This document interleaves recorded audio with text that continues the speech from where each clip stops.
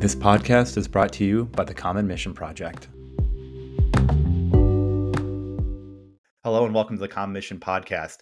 Really excited today to bring you an episode that's celebrating the 4th anniversary of the Common Mission Project. And on with me today is our executive director and my good friend. I really want to put that out there as well, Alex Gallo. Alex, so happy to have you on another episode with us. Thank you. Yeah, no, I appreciate you doing this and leading the podcast. I know you're reaching a ton of people out there with this. It's actually, what's interesting about the podcast is it's not only a tool to inform and provide the landscape of issues, but it's building the community. Yeah. And that, getting onto our 4th anniversary of CMP, that's also the literal purpose of Common Mission Project. So again, thank you. Yeah, no, I mean, it's been interesting. I remember, so Alex and I go back to my educators course that I took as a brand new H4 faculty at Texas A&M University. And it was, it seems to be a pattern recently, Alex, where my trips for Common Mission Project have like funny ways of getting home or whatever. But I remember being stuck in Houston for a little while, but going to that ed course and being able to meet you and meet the team at BMNT and the team that's, how much you've built Common Mission Projects. I want to say, we're going back now, but in October of 2019 was when Common Mission Project started. And I met you that same month. It was probably before it was officially Common Mission Project. Still have my H4D t-shirt from that. And, I wear with pride. But, to see what you and the team have done with this organization over the last several years has been remarkable. And I agree with you. The thing that's drawn me towards H4 has been the community, and not just the faculty, not just, the sponsors, but it really has to do with the broader community, our students, and all the support that goes along with it. And, the fact that I'm trading text messages with folks that I've worked with over the years that ask for beneficiary discovery or whatever. And they're like, yeah, what can I do for you? How can I help out? And it really speaks to the community that you and a lot of others have helped to cultivate. So it's an absolute honor to be part of this team. But, with this episode, kind of talking about, we talked about how you kind of got into this mission driven. For anybody who hasn't listened to the Red Queen episode with Alex, absolutely do it. It's a fabulous episode. But, we talked in that episode about your experience at West Point and how it kind of informed where you went with your trajectory. And we can dive back into that as much as you want, Alex, but, kind of how that helped form how you actually create a Common Mission Project along with the support of others, and then what you've done and where we're going as an organization. I think there's been a lot of excitement over the last several years directly tied to the creation of this organization. Yeah, no, I appreciate that. And just to pick up this, the story, as you were suggesting for the last podcast, when I worked on the House Armed Services Committee, one of my last jobs before this role, and I was working for Chairman Mac Thornberry. I had full committee policy staff working on Middle East policy and Asia Pacific regional policy. And the Hill is actually a really interesting place for a number of different reasons. I know folks especially right now, right? Right. But what's really cool, it is the crossroads of our democracy. So many different people in society come together at the Hill. You have a lot of outside groups, everything from individuals to other advocacy organizations. It is the place where the people have a say. And on one hand, you would see a lot of people come to the Hill and express their positions. And I'm saying conceptually come to the Hill through writing, but literally come to the Hill in a constructive way, of course. You saw that.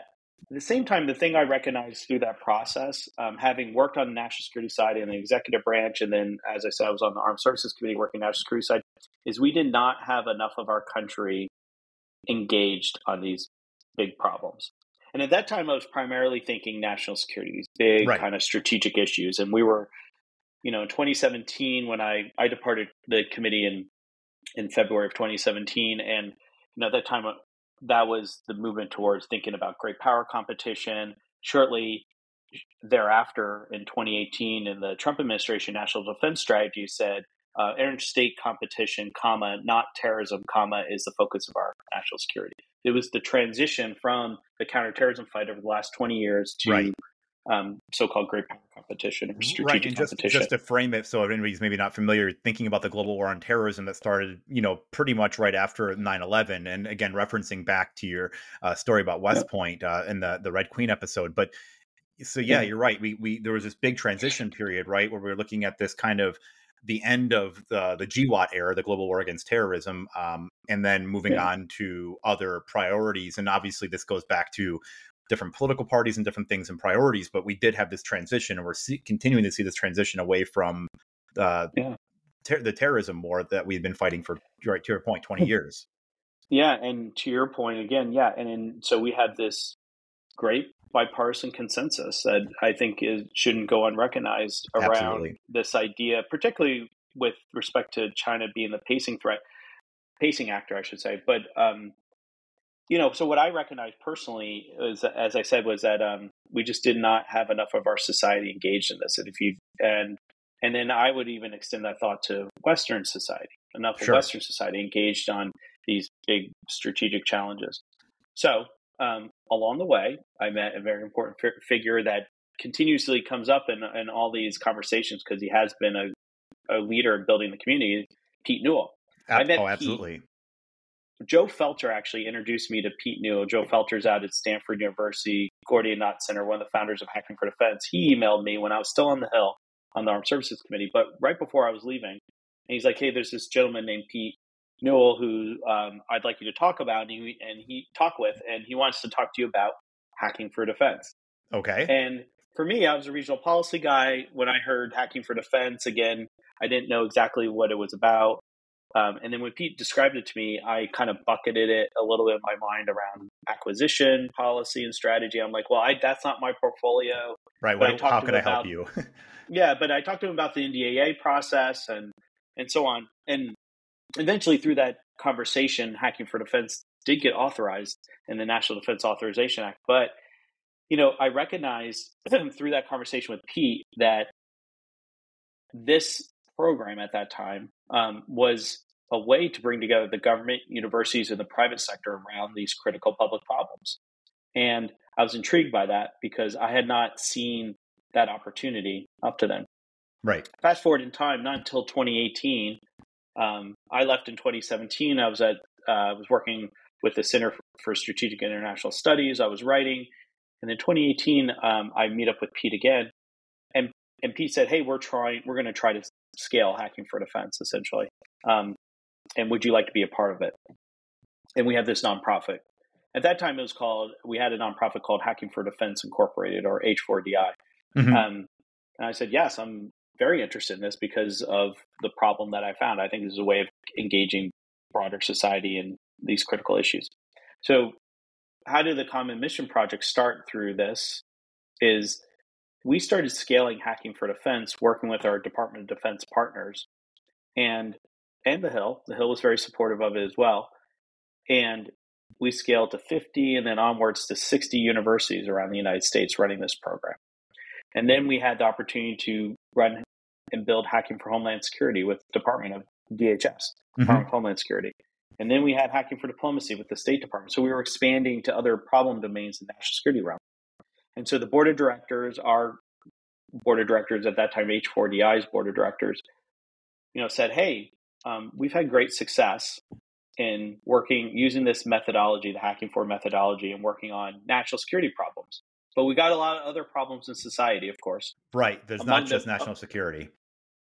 Yeah, among them being climate, of course, social issues, etc.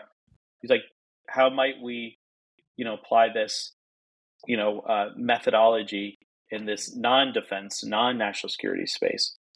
And so that was the beginning thoughts towards enlarging the mission of Hacking for Defense Incorporated and changing the name of it literally to this idea of the Common Mission Project. Right. And the original idea around, and I'll pause here, but the original idea around Common Mission Project is that, we all have a stake in it. Right. We're part of this common mission. No one can be isolated. No one is isolated. Let me just say it that way. No one, whether you're wealthy or, privileged in any way, everybody is affected by these global challenges. And so we need to integrate everybody at all walks of life in society into working on these problems. So, Yeah, and I think that's like a really interesting point is, I guess coming at initially from a faculty perspective is being able to see, this hesitations sometimes from students about, well, do I want to work in national defense? And then they start realizing, well, everything in some way is mhm, national security, whether it's energy independence, whether it's, rebuilding kelp forests or carbon recapture, all the way down to mitigating risks that exist at, embassies overseas. There's so many things that this all means. And for me, one of the things that cause I, a lot like you, Alex, came from like a pretty pure defense world for most of my mhm, career, whether in uniform or in defense adjacent, and realizing that, to your point, we're all in this together. And that was a mhm, really a monumental shift in the way that I think and the way I've approached working in these programs over the years, because when students start figuring that out, that we're all in this together, and I think that's the cool thing about academia is, I know where you've taught at Georgetown, where I teach at RIT, there's all walks of life that are walking through that door. They're coming from all different parts of the world, and they're not right, necessarily just saying, I'm going to go, go work as a govy. They're actually maybe going back to their communities, in the Dominican or in India or in California with what they've learned, and going into mhm, a number of different environments where they can take the process that they've learned and apply it into the work they do. That's yeah, incredibly validating as a educator and somebody who's now being fortunate to be on both sides, seeing, look at what these students are doing with all of this. And then you get a report back 2 3 years later from a student like, hey, I used the mission model canvas at a brief at work to kind of highlight where I thought there was some gaps, and they yeah. realized it wasn't my feelings, it was just this is what the information's telling me. That is incredibly validating to see the application in so many different ways and seeing the way that the program has grown over time. I couldn't agree more. And what's interesting too is, you're right. We work on real problems in our courses and through common missions projects programs. We're doing it in an entrepreneurial, innovative, in an innovative way. But I think the real impact that Common Mission Project is having and the Hacking for program is having is we are transforming individuals' lives. And, we do have people who are coming in as engineers, let's say, Hmm. into a Hacking for environment class. They enter as engineers, but they leave as environmentalists. Yes.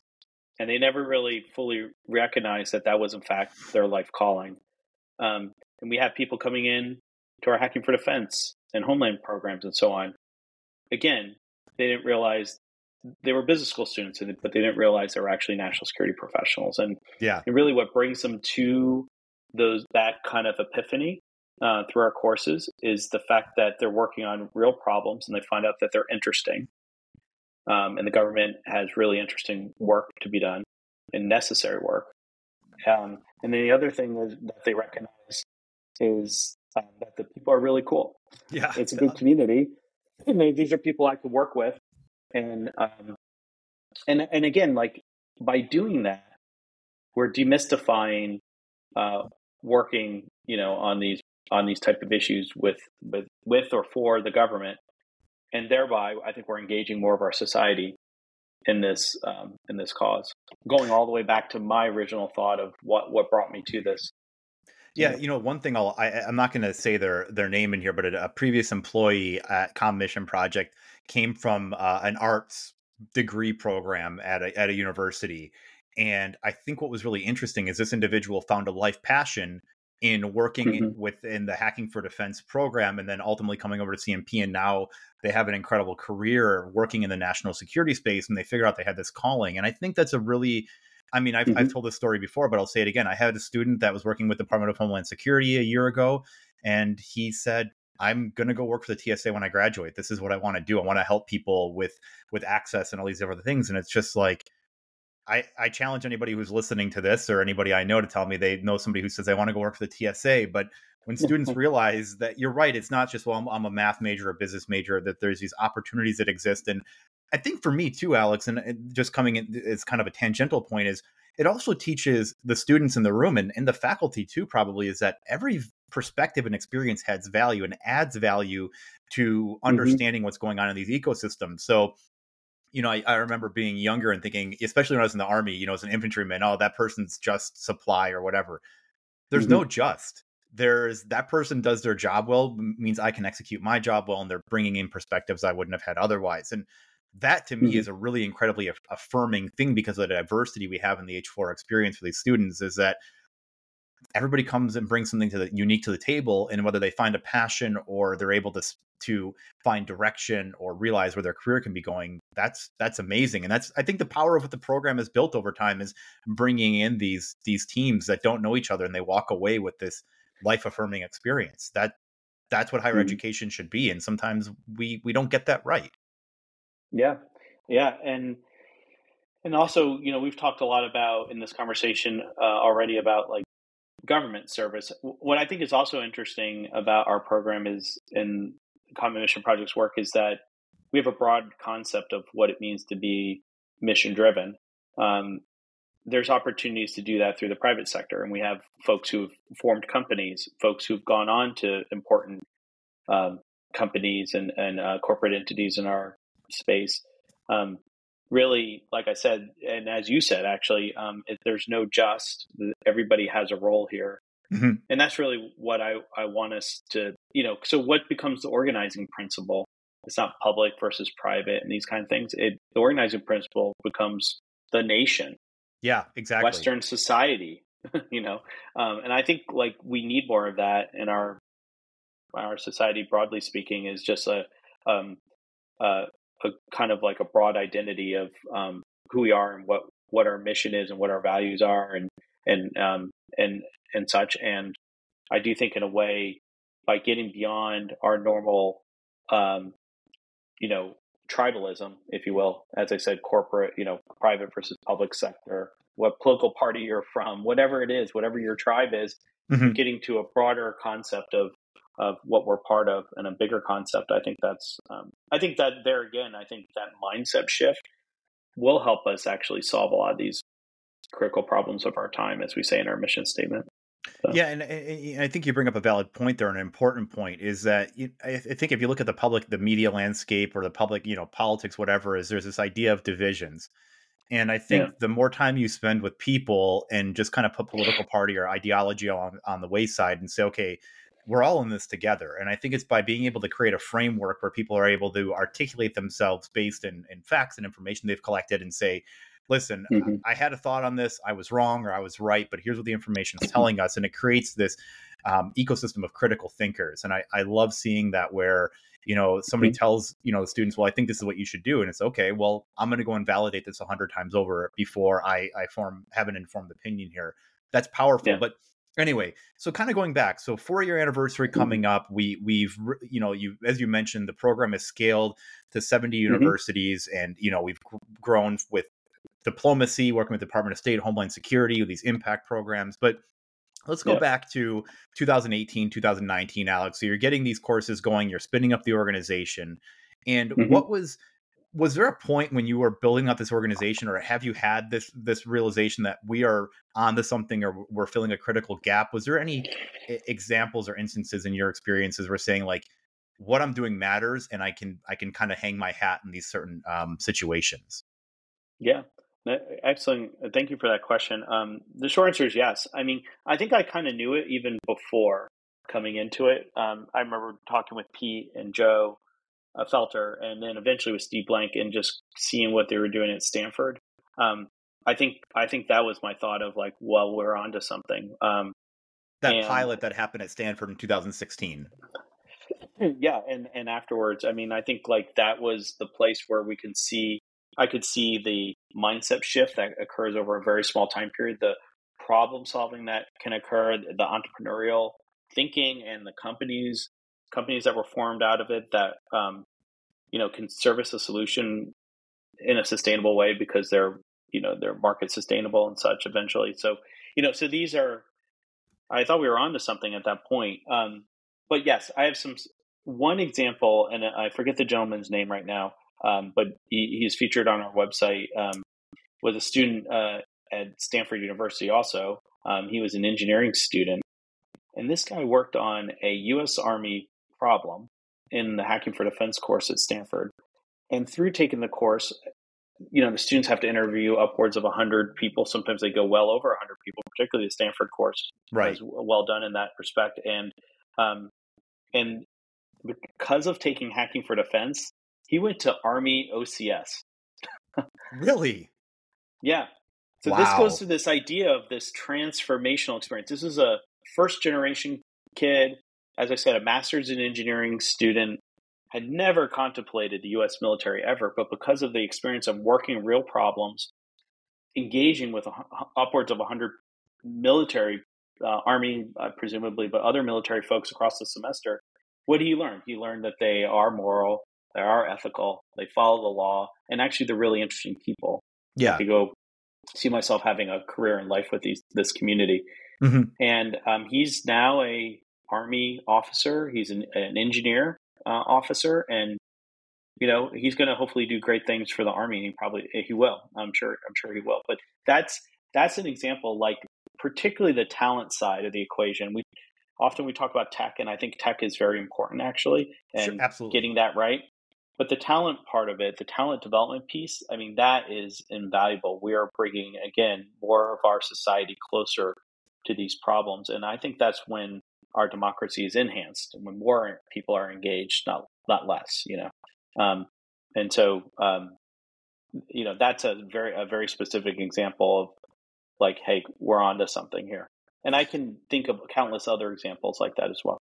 Yeah, it's interesting. I think there's this idea, and like Alex, both you and I were infantrymen when we started our careers in the Army, and I Hmm. think there's this this perception that it's people who drop out of high school or can't keep with things that go in the military, and I was shocked at just how bright the majority of individuals that I was stationed with that were infantrymen, blue cord wearers, gentlemen like yourself who deployed multiple times, Yeah. how thoughtful and how capable they were, and really how smart they were and are. And that really, again, it was that experience, because I think there is so much of that, well, going to the military is kind of a last option, but it really, I think when you look at it and you meet these individuals, that perception shifts. But the only way you really get that perception shift is by the experiences, and that's not, doesn't come out of a textbook. To your point, it really is, you go and talk to 100 people and you say, well, this is the thing I was missing in my life, and I didn't know it because I didn't have access to this. And the H4 program in of itself is exceedingly unique in the higher education ecosystem, right? I mean, how many, I've asked my Hmm. students every semester, have you had a class like this before? And I've never had one of them come back and tell me yes. Maybe short of the I-Corps stuff that's happening out of the innovation centers, but that is a little bit different in terms of focus, I think, even though some fundamentally similar processes in some ways. So let's fast forward to you've got this Well, these experiences. Oh, go ahead, Alex. Yeah. do you want? Do I want to just pick up on your point Yeah. briefly, and then you're. I agree with you. Some of the best people I've ever worked with are the folks I served with in the Army Hmm. and infantrymen in particular. Yes. But Yes. um, Exactly. but yeah, smart, etc. That is a reflection of uh, the all volunteer force, Absolutely. Yes. and Absolutely. I my advisor when I was at Harvard in my master's degree program was a guy named Dr. John White, and he was Deputy Secretary of Defense. He was Director of OMB, and he was also one of the people to help design the all volunteer force. And that was and that has been on one hand transformational, to use that term again, for our country and the military, and how and the quality, I think, of the people that we're able to bring in, and so on. On the other hand, it has had effects on our society where, again, people are not as engaged, I think, on these public issues, right? They don't have Right. as much stake. And that, again, is another example of like where we come in, is that I think, Hacking for Defense, the Common Mission Project, delivering this is, and these are Steve Blank's words, not mine, but they resonate, is this is the ROTC of the 21st century. In that we are finding, you don't have to, you can, like the gentleman that I talked about at Stanford who went into the Army after Hacking for Defense. But this is another way to serve, and we have a broad concept of service. And Right. I think our society is healthier when we don't have a significant distance between the military, which is an all volunteer force. That's even like, I think, as you said, a reflection of some of the best in our society, and that's great. That's the kind of people who are in the military, but to the extent to which they become separated and non-representative of society, that puts a risk on democracy. So I think I think we're filling a gap in that respect too, where we're connecting people to national service that who have not would not have otherwise been connected. It's a So, good point. I mean, I never thought about that way, Alex. Is kind of framing this as another way of kind of like that 1 year of obligatory service that you may have in other countries and other places around the world. But this is a way for students to really go and sink their teeth into something real. And that to me hmm is really, it's not this, we talk about everything else about you know, I think about this a lot, the difference between theory and application of theory. And I even had this conversation last night with my students in my hacking for diplomacy classes. All the mm theory and those kind of things are exceedingly important. That's obviously you and I being lifelong learners, but what hmm happens when bullets start flying and you've got this good plan? Like, what does it mean to break contact or move towards the objective? And it's all well and good and to conceptualize it, but it's something else entirely to see how this applies in the real world. And this gives hmm students my pitch to students always has been, if you stick to this course, I'm going to propel you, or this process is going to propel you 5 years into your professional future. And mm I am continually proven right by that hypothesis that I have, that this program teaches things that we all have to learn by our mistakes, or along the way a mm really good mentor. So it's hmm an interesting. I like the way it is a way of national service. And if we broaden that, if we look at maybe going back to the Eisenhower years, not Eisenhower, but going back to Woodrow, to FDR, and thinking mm about what national, and even Eisenhower, when they're building the national, like the highways and things, is that national service hmm meant a lot of different things. It could be replanting trees all the way to going into the military. So there's so many things in between, and maybe to our detriment as a society, we've thought national service means politics or military, but there's a lot more there, isn't there? And hmm I don't know if that was the aim that you had when you helped start this program, Alex, but it's kind of feels like it organically evolved into something where service means more than just having a flag on your shoulder. And that's been an interesting concept, I think, for students to see themselves in the solution, versus having to go about it and just be another, cog in the gears. Yeah, yeah. I mean, I think both are true in terms of how this has come about.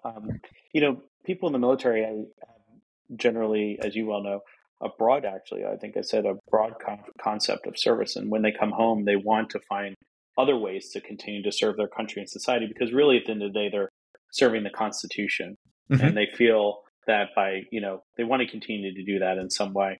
And so it's natural for folks like Pete Newell, for you, for me, who served in the military, to start thinking more broadly, like how else can we serve society? It's a Hmm. natural place. So yes, Yeah. I think there was some intentionality in that Oh, interesting. respect. Okay. At the same time, I will say, organic things happen. So we, just like through our methodology, we have basically been doing MVPs. This is Steve Weinstein's, who's on our board director. His huge contribution has been, I'm just going to go out there and start doing some hacking for oceans courses and see and MVP it and see what the response is. And those tests, you know, came back with a view towards, like, this makes a lot of sense. I think we have something here. Kind of Right. like, back to Right. your Right. question, and so yeah, I think there was some intentionality and some deliberate discovery that was occurring.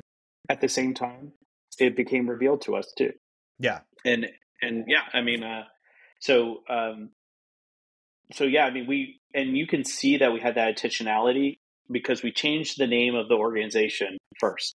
Right. That This was is this is what okay. we're going to do. Yeah. You know, And that's yeah. where okay, so that makes really good sense. So you kind of saw, after, initial introductions to Pete, and then obviously over time, that this is national security is, if we actually want it to be nebulous, it really is. And then there's this opportunity where we actually can say, well, our hypothesis, our MVP is that this is applicable in many other domains. And um, my experience, now that I've taught all of these programs, I've had the fortune there, Mhm. is that, and Yeah. internationally now, is the process works. It doesn't matter what the problem is. It doesn't matter what space Mhm. you're working in, is that there is a Mhm. process towards innovation that, when it's adopted and done well and executed well, and I think you've got energetic students, this is the other piece there, and really engaged sponsors, the possibilities really are endless, and the confines of a semester are really artificial, right? Because we just say, like, it's never done, it's just good enough. Well, the semester ends and there's all this other off ramping and on ramping opportunities. And it's been, for me as an educator, has been fascinating to see that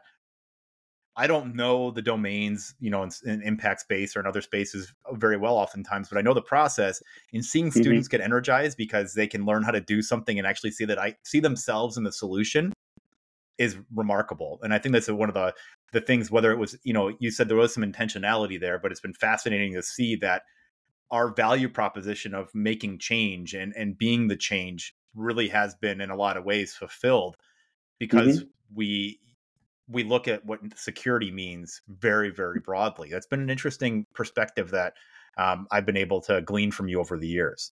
No, I appreciate that. But, I mean, to give credit to those who've also thought about this idea is, Richard Haas, who was the president of the Council on Foreign Relations, he wrote a book, Foreign Policy Begins at Home. I Right. mean, his point is that we have to be strong at home, education, and so on, to be a leader in the world.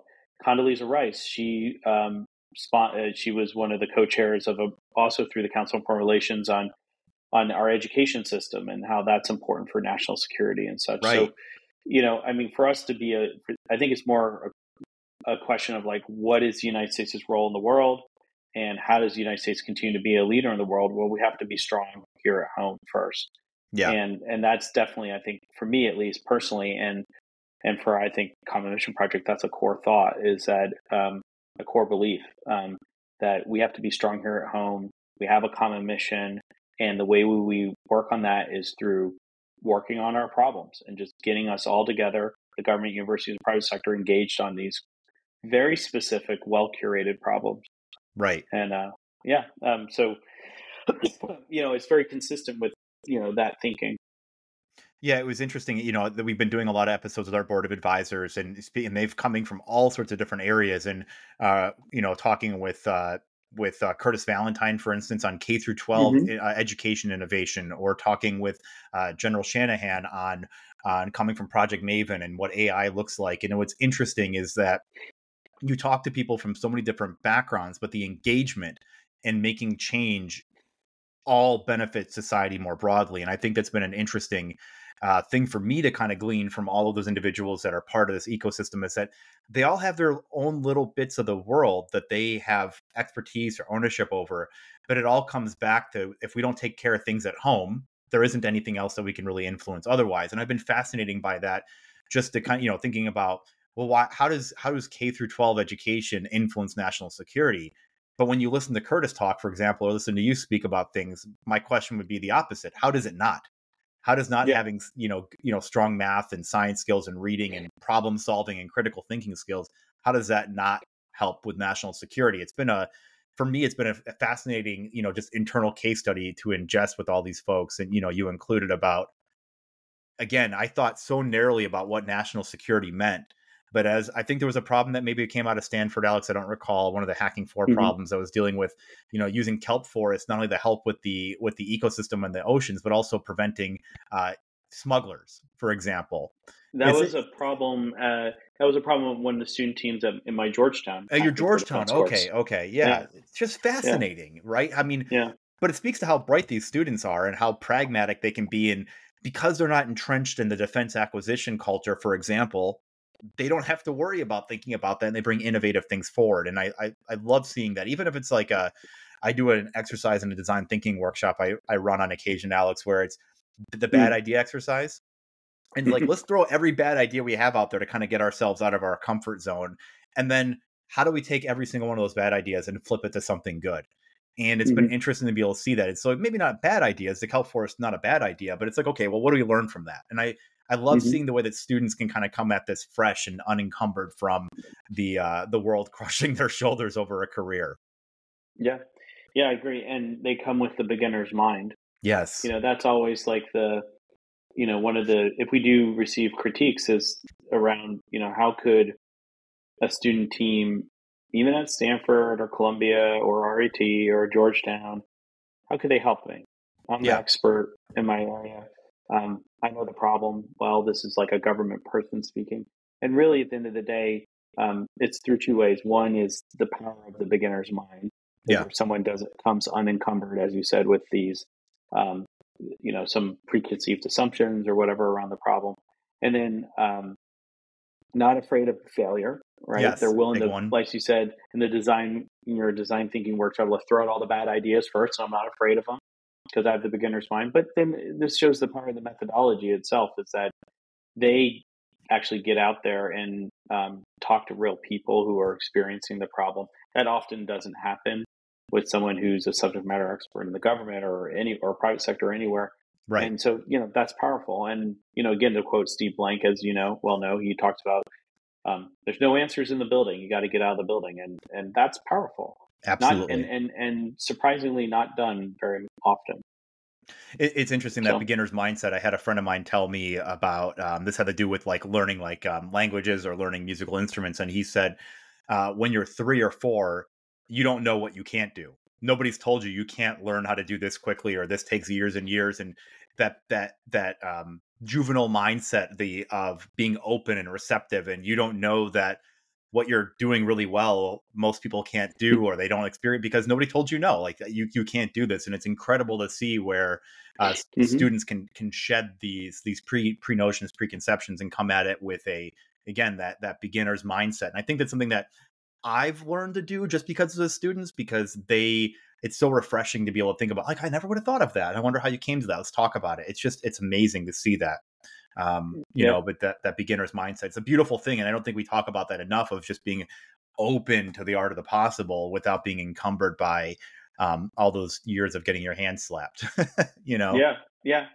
Yeah. And again, what's interesting here is back to the topic of this, with this the CMP anniversary, is that CMP has only been doing this for 4 years. Yeah. And we've seen these level of impacts, 60 universities in the United States, 75 when you say globally, as you noted, expansion to UK and Australia, Hmm. um, uh, different types of flavors of national security programs, now non-defense, non-national security programs, 53 plus startups out of the courses, thousands of students who've found their new life calling. Yeah. Um, yeah, I mean, so what are we going to look like 4 years from now That was my next question, or Alex. What does it 40 look? years from now? Yeah. What's it look like What when does we're, this we're look like? older and You grayer, know, right? What does right. this look Yeah. like? Yeah. And I think the answer to that question, and people always ask me, you know, for example, I've often asked, like, what problems do you want to work on, Alex? Like, what problem? And my joke is, I want to work on all the problems, Yeah. all of them, Right. all the problems. I don't have a core belief around what problems we should work on. I think we should work on all of them because there's Mhm. many that are, Right. that we need to get after. But I do have a core belief around how we should do it. This methodological approach, Hmm. the Hacking for method, where you start with a problem, you get out of the building through a robust discovery process and a structured iterative hypothesis testing Hmm. process. You, et cetera. That gets you beyond the Red Queen problem, which we talked about in the last episode. Um, that's the way. Right. And so, what does it look like 4 years from now? I hope we're working on all the problems. And then 4 years from now, I hope our approach, and probably less than that, but I hope our approach over time is it fully institutionalized across Yeah. society. Like, this is the way. And now, I think it is. It has expanded quite dramatically. But does every organization, every entity, every person utilize this? No. I want to get more. Not just we've worked a lot at the national and international level. I'd like to get more to the local level, Right. you know, um, where folks can use this methodology to solve local problems and therefore create more agency around, solving problems in their local environment. And instead of waiting for some larger superstructure entity to come fix it, it's not going to happen. Um, but they need a tool, a framework, a set of ways to do that. And I think this is the way. And so, yeah, that's where I see it really in the next, 4, 8, 12, so on 16, and so on years. Every 4 years from here is that I think we're just doing, solving more problems. And I think hopefully bring it to more people that we haven't exposed it to yet. I think I absolutely agree with you. Like the idea of bringing it to local community, and actually, I saw this with Hacking for Impact. So I was completely fish out of water, except for understanding the process. And when Mm. I started pitching the problem ideas and how I thought the students could operate, is that it became hyper fixated on the local. And what the students realized, and this wasn't my direction, it just kind of went that way.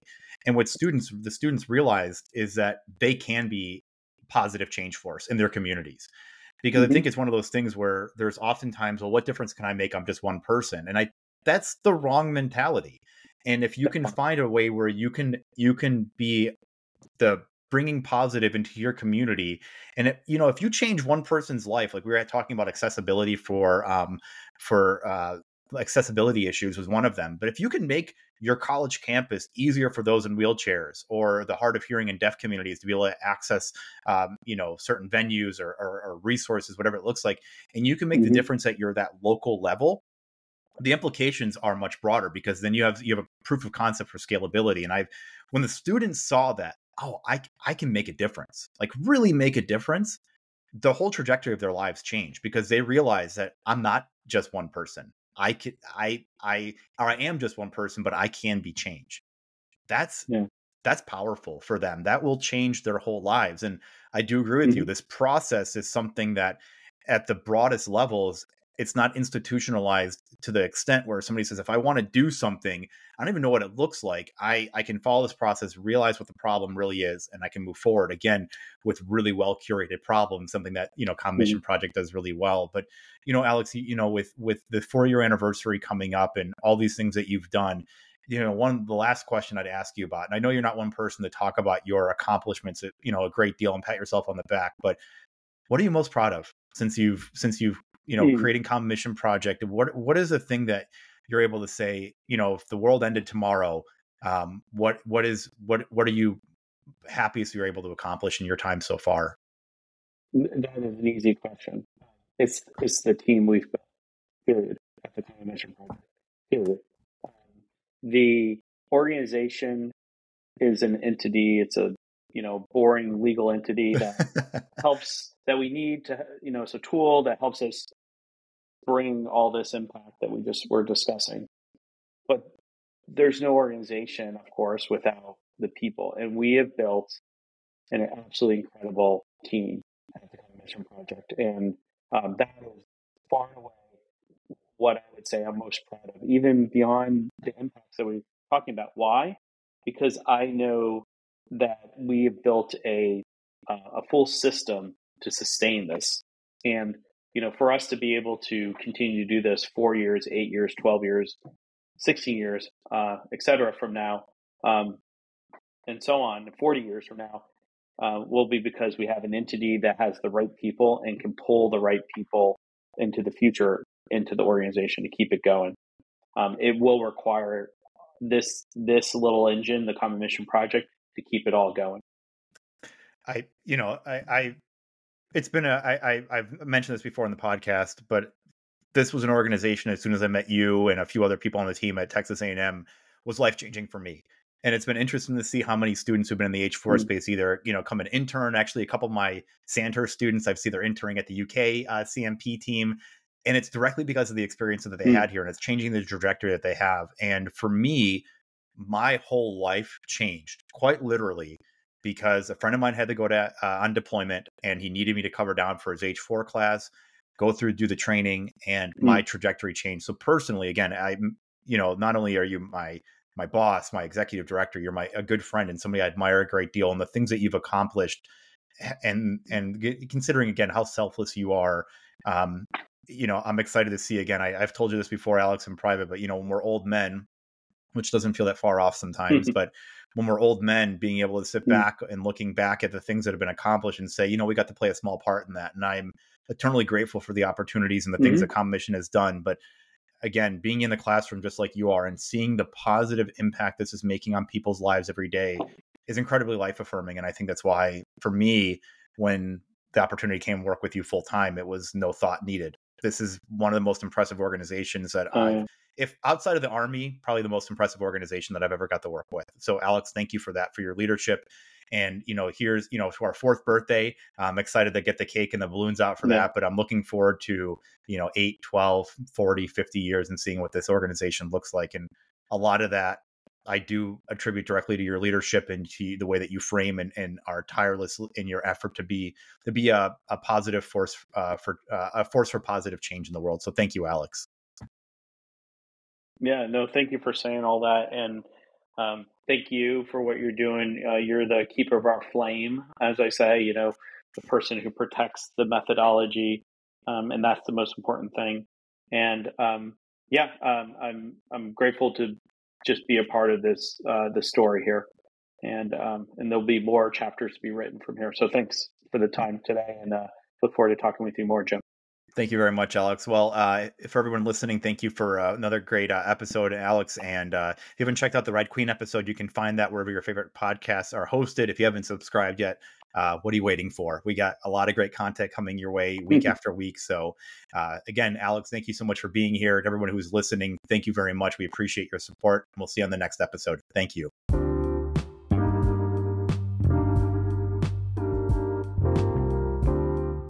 Thank you again to the Common Mission Project for their support of this podcast. The Common Mission Project has demonstrated that students can tackle some of the toughest government problems, and in doing so, create vibrant, diverse ecosystems for government, academia, and industry, build partnerships around problems, prototypes, and solutions to urgent challenges facing our nation. To find out more about the Common Mission Project, please visit commonmission.us, which is linked in the description of this episode, as well as finding out options on how you can get more involved with our wonderful nonprofit organization, including opportunities to donate. Thank you for joining us. We'll see you on the next one.